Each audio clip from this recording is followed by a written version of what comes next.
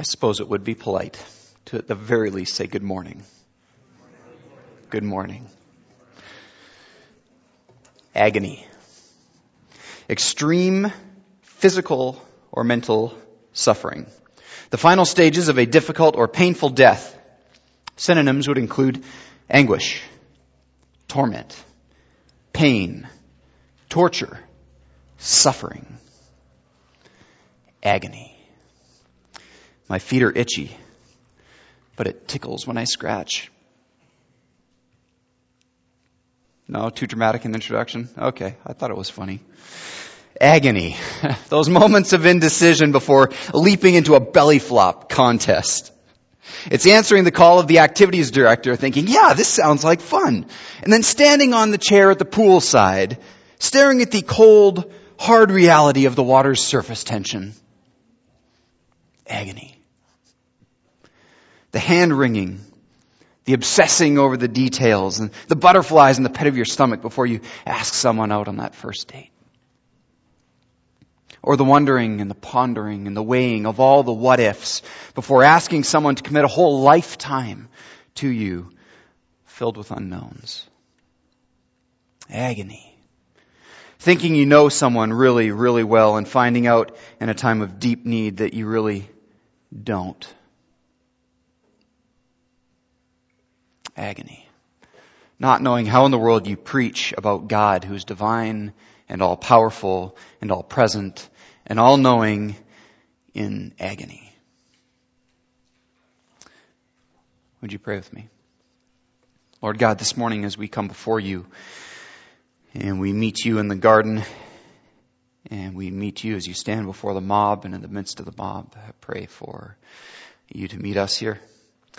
I pray, Lord, that you would give us hearts to hear your word and to wrestle with who you are in our life and to wrestle with our own agony, to wrestle with our own life before you and before the world. Pray these in Jesus' name. Amen. We're in Matthew 26 this morning. If you'd like to turn there, that'd be great. We're going to start in verse 36.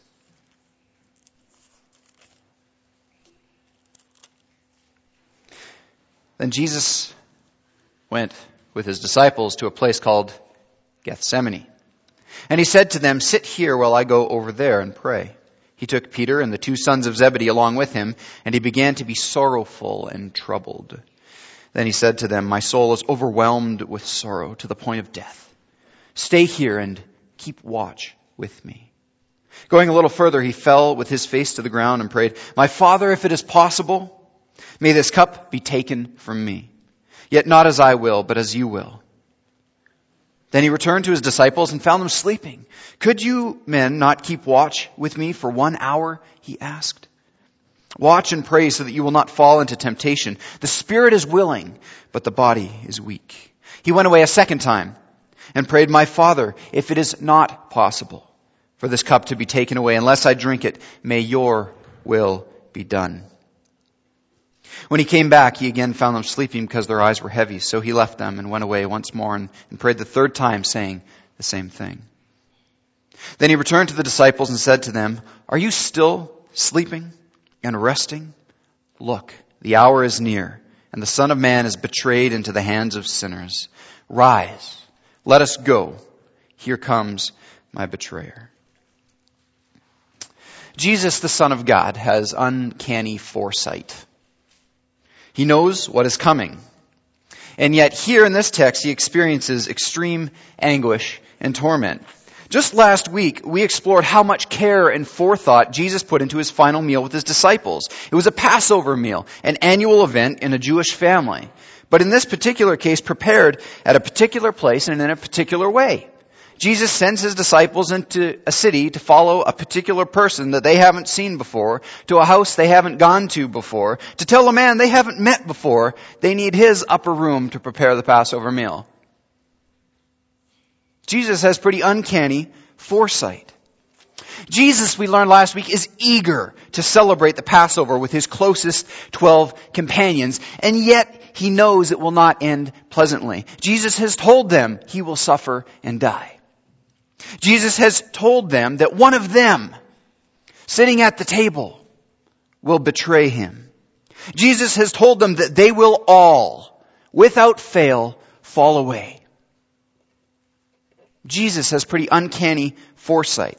And so as the Passover celebration spills over into the Garden of Gethsemane, they've finished the formal meal, but the party isn't over yet, if you will.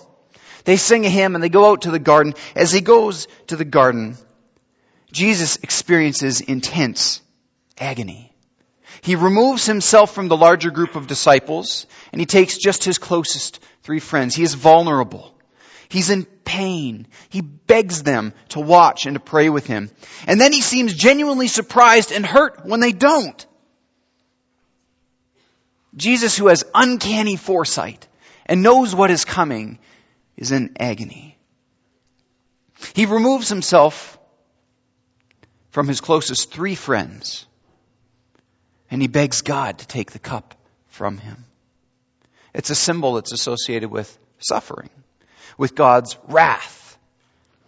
One that Jesus himself has acknowledged, this cup, this path of suffering, this is the path of the Messiah. Jesus' anguish is vivid here as he lays face down, prostrate before God. He's laying on his face in the dirt with the weight of his coming suffering just crushing him. This posture it's one of prayer, but it's one of fear. It's a posture of worship, but it's also a posture of submission. With all of Jesus' foresight, with all of his knowing and predicting what will happen, why the agony? This is part of my wrestle with the text today. Why the agony? There must be more going on here than I can see or understand or grasp. Maybe it's the weight of the sin of the world that's already begun to weigh on his shoulders. It's a very interesting image that Jesus is in Gethsemane, the olive press garden. And so he's probably surrounded at some level with these large stones, enclosures that they'd throw a whole bunch of olives into, and they'd place a massive stone on top that would slowly crush and press out all the oil from the olives. And here's Jesus maybe being crushed by the weight of the world as he's about to give his own blood for the forgiveness of humanity. Maybe that's part of what's going on here. Maybe this is Jesus' agony. It's an agony that I don't get because I don't bear the sins of the world. Or maybe it's the separation from his Father that's coming. Jesus, who has known no sin, became sin, takes all this sin. I mean, I've heard some people describe he becomes for the first time in his life separated from his Father because of this sin that he's never borne before. Maybe that's the weight that is coming down on him. Or maybe it's a more human dilemma that Jesus faces in this moment. That is, maybe it's that knowing and doing are not the same thing. Talk is cheap. And here it seems Jesus' words, at some level, are sinking into his heart as he accepts still God's will in his life. Notice the way he prays. My Father, if it is possible, may this cup be taken from me. If it's possible. If it's possible, take this cup from me. I don't want it. Yet not as I will, but as you will. That's really interesting to me. He's letting the words that he's spoken repeatedly to his disciples, the path that he's seen in the scriptures, sink into his heart. Again, he goes away and prays, if it's not possible. There's a sense of resignation here. If it's not possible for this cup to be taken away unless I drink it, may your will be done. And he goes away a third time and he prays the same thing. Apparently, at least at some level, we find Jesus at a crossroads, a point of painful indecision, of agony in his life. The question of another path is a live one. If it's possible, Jesus prays, may this cup be taken. An escape would certainly be possible at this point. There's no mention in Matthew of Judas leaving the 12. I don't know when that happens in this story. But I know that Jesus takes a large group of disciples out to Gethsemane, and then he takes a smaller group and he removes himself, and then he removes himself again. And he could just kind of keep removing himself if he wanted to. A really poignant portrayal of this particular scene in a movie I've seen has Satan, the tempter, come back to Jesus and whisper and say, "Run, quick, go away." And Jesus looks over at the path through the garden. It's all kind of twisty, and all of a sudden it becomes straight. You know, I mean, it's interesting metaphor, but Jesus could have just kept running, could he not?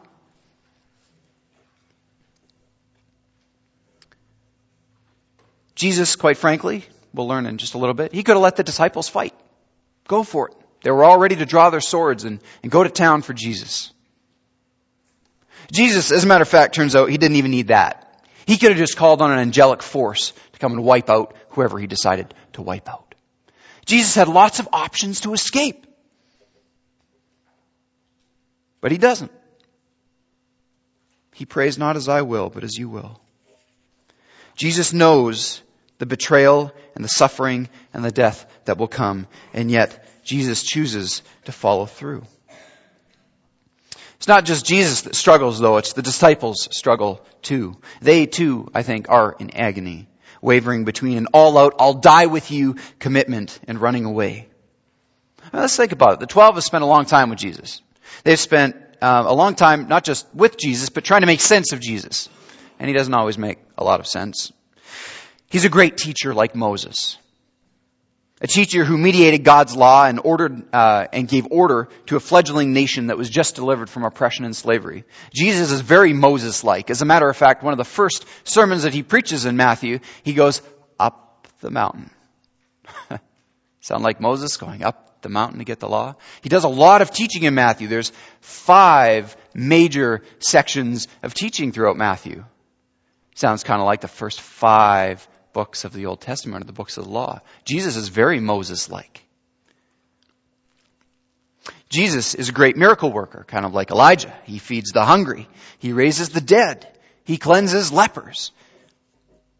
Quite frankly, he walks right through the middle of hostile crowds.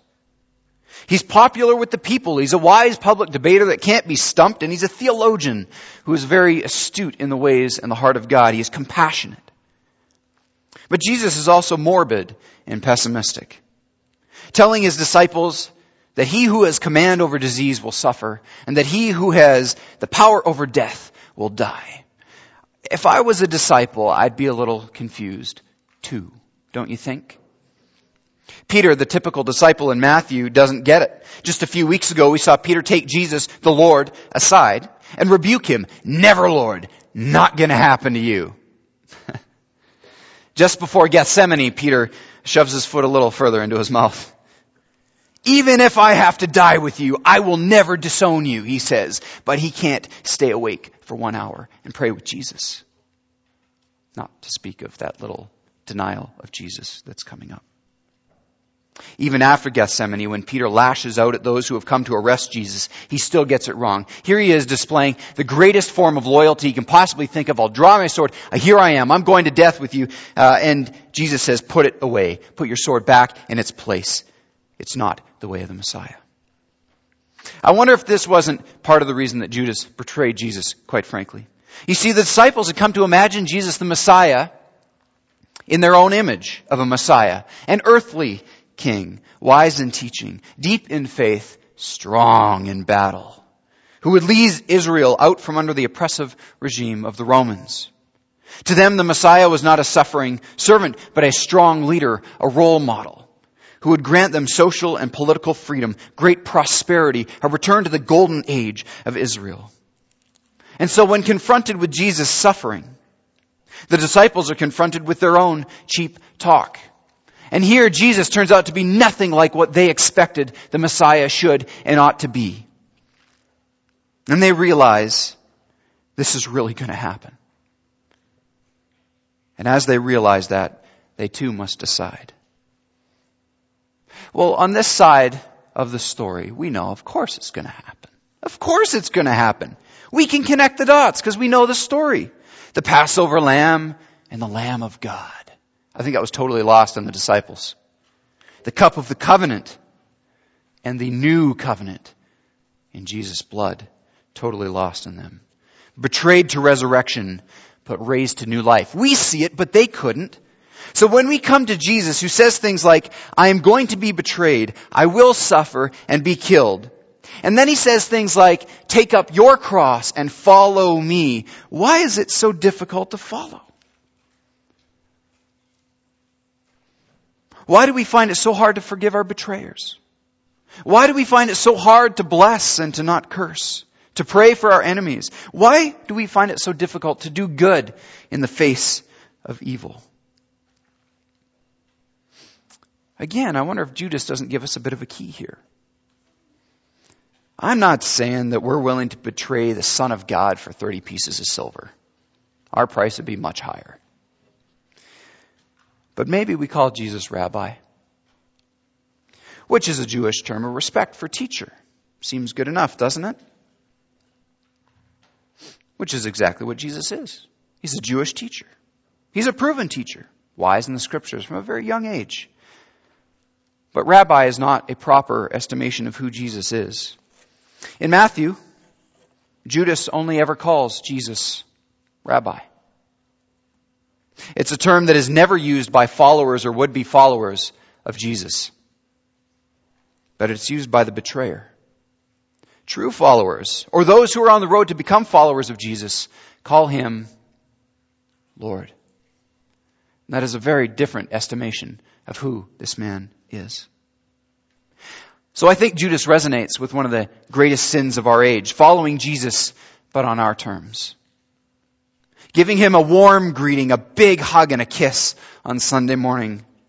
But then when our terms aren't met, whether they be comfort or relational stability or blessings, however you define that, we flee the garden in the agony, deciding to submit to our will and our comfort instead of to the Lord's will. But we see here that's not the way of the Messiah. That's not the way of Jesus. And so to call Jesus rabbi, to call him teacher, to think of him as merely a good man who knows a lot of good stuff, is to misunderstand him. It's to estimate him improperly. Jesus does not let Judas or Peter define his messiahship. Jesus doesn't let Peter fight with the sword, and Jesus does not let his own desire to escape suffering trump the will of his Father. And so I think today, what I'm struck with here is if we're to do Jesus' ministry, we've got to do it Jesus' way. And that's not very comfortable, because we like to innovate, and we like to make things a little better, and we like to tweak, a little more efficient, a little more effective, a little less costly. But if we're to do Jesus' ministry, it's got to be in Jesus' way. Because Jesus is not rabbi. He's Lord. And as I look here, I see Jesus in prayer. As a matter of fact, as I look at Matthew, I see Jesus in prayer. He starts there, doesn't he? Praying at his baptism, going out into the desert. Jesus is grounded in Scripture. His responses to the tempter way back when in the desert all come out of Scripture. He's deeply rooted in the Scriptures. And here, if you jump ahead just a little bit, twice Jesus reiterates. In verse 54, he says, how then would the Scriptures be fulfilled that say it must happen this way? And again in verse 56, but this has all taken place that the writings of the prophets might be fulfilled. Jesus still at the end of his ministry is deeply grounded in Scripture. Jesus moves into community. He calls disciples shortly after he's tempted in the desert. And again, he has a community around him in the garden as he's engaging this most difficult part of his ministry. It's about training, I think. Jesus is a man of prayer. He's a man of Scripture. He's a man of community. Jesus' entire life has been bathed with prayer and walked in order to fulfill Scriptures. Major theme in Matthew. He's always fulfilling Scriptures. For him to submit to his Father's will is a difficult and heart-wrenching decision, yes. But it's consistent with the way he's always walked. So we too, when times are good, I think we need to submit ourselves to some sort of training regime. We need to spend time in prayer. We need to spend time in Scripture. We need to spend time in community. I know, these are the things we've been talking about for years. And they're the things we're going to keep talking about for years because they're the things that Jesus did. And if it's Jesus' ministry, it's going to be his way. And we soak ourselves in these things to get ready for that day when we might have to wrestle in agony between our will and the Father's will. It reminds me a little bit of a marathon runner. One of the guys in my life group is a marathon runner. As a matter of fact, he's like an ultra marathon kind of runner. And so it probably shouldn't have surprised me, but it did when we were at a house. I think we were in Tuscany. I can't remember. We were a long way from his home, and he's like, I'm going to run home. I'm like, really? And not only that, he actually told me the route that he was going to run. He said, I'm actually picking that route so I can run on the side of the road in snow that's about yay deep. I'm like, what, are you nuts? Let me give you a ride. It hurts just talking to you right now. And I can tell you that had I tried to go and run with him that day, it wouldn't have happened. Because I don't train. I unashamedly don't train for marathons, and I never will. God bless those of you who do. I'm not it. If for some weird reason God said, Mike, you need to run a marathon, I would not be ready. If I saw that in the cards in Scripture, I better start running today. What is probably in the cards for me is something more along the lines of this call to completely surrender my will to the Father's will in a very difficult, costly, life-giving kind of way. And so I better start praying today, because tomorrow is going to be too late. And I better start getting into my Scriptures today and grounding myself in the will of God that's been revealed through His people and through His Son, because tomorrow is going to be too late. And I'd better invest myself in this community today, because tomorrow is going to be too late. So we stand today, or we kneel, or we sit, or we lay down. We face the armed crowd that has come to arrest Jesus. Words of commitment that we've spoken to Jesus, they echo in our minds, but we know that talk is cheap. And the armed crowd is very real. And so we're left with the decision, the crowd or the cross. Oh, the agony.